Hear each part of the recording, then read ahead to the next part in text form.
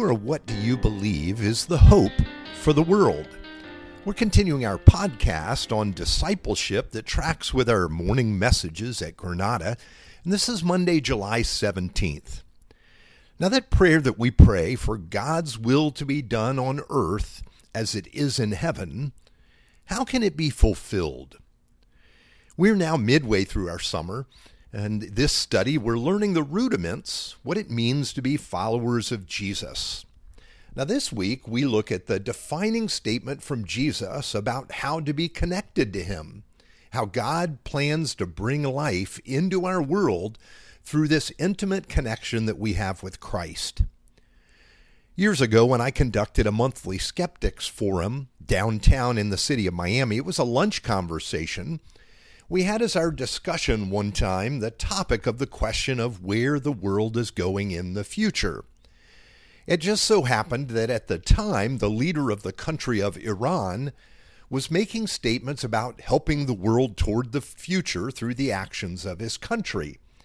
And so I asked the lunch crowd how much they thought about the direction the world is going and where they believe it will ultimately end up. I discovered that people, not only in my group, but in our country, rarely ever think about this. Instead, we're pushing through another day or the responsibilities that are in front of us just that moment. Our most forward-thinking ideas are about planning our own retirement or our next vacation. But about where our world is going and how it will get there, well, we think very little about that. And we hear nothing from our leadership about that. Now here's our scripture text for today. It comes from John 15, verse 1 to 2. I am the true vine, and my Father is the vine dresser. Every branch in me that does not bear fruit, He takes away, and every branch that does bear fruit, He prunes it, that it may bear more fruit. Now, behind Jesus' words to the disciples is an ancient description of the people of Israel, God's people. In that ancient prophecy, Israel was said to be the vine God planted. God brought His people from slavery in Egypt, and He brought them into a good land where He planted them. What was His purpose in working through them?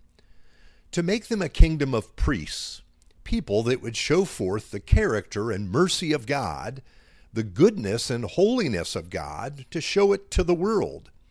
You see, God had a purpose for His people. Here's what one of those prophecies says. For the vineyard of the Lord of hosts is the house of Israel, and the men of Judah are His pleasant planting. That's Isaiah chapter 5, verse 7. Now we see that Jesus, as He was teaching His disciples on that night that He was arrested, was actually giving His commentary on what God had shared with His people through the prophet Isaiah hundreds of years before. Why should this matter to us today? Israel believed that they were the hope for the world. Now, it is true that God called them, that God gave His law to them, and sent His prophets to speak to them. But they failed in their mission in two major ways. First, they did not show forth the character of God to the world. And second, they did not bring the grace of God and the truth of God into the world. Jesus told His disciples that He is the true vine of God.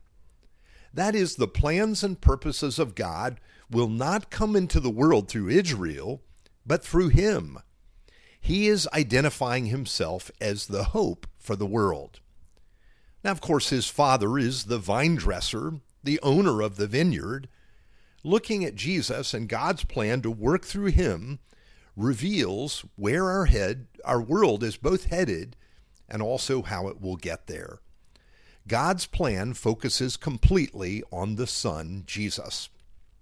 Now, for us, this is important because Jesus called His disciples, and by us by extension, the branches.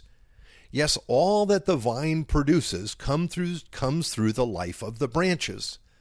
The Lord Jesus produces the life, but He extends this life through His people, His followers, His disciples, and that is you and me. Now, this little explanation is important for us because it tells us the way life will flow into our world and what our place is in the purposes of God. Now, perhaps we think about God bringing about his purposes in some mysterious way, a way that we cannot know. But what Jesus tells us is that it is through the vine and then the branches that fruit, that life, will come into our world. That God brings into our world the fruit, the result that he desires. The Father is the vine dresser, is the one who trains the vine. He prunes it and develops it for the purpose of producing fruit. Now, of course, every educated Jewish person at the time of Jesus would know what Jesus is talking about when he calls himself the true vine of God. You see, this means that the hope for our world and the way God works in our world is through Jesus. Now, as we read this, we come to see also our dependence, that as branches receive their nourishment and sustenance from the vine, so also we must look to Jesus for life and for a future. You see, it's in him and in him alone that we can produce the fruit that God desires. So we want to look this week to deepen our sense. We want to walk and work this week to deepen our sense of dependence on Jesus. Let's pray together. Father, in your wisdom, you've called us to faith in your Son. Help us to see that we are united with Christ and that the life and future you have for our world comes through Jesus. In his name we pray. Amen.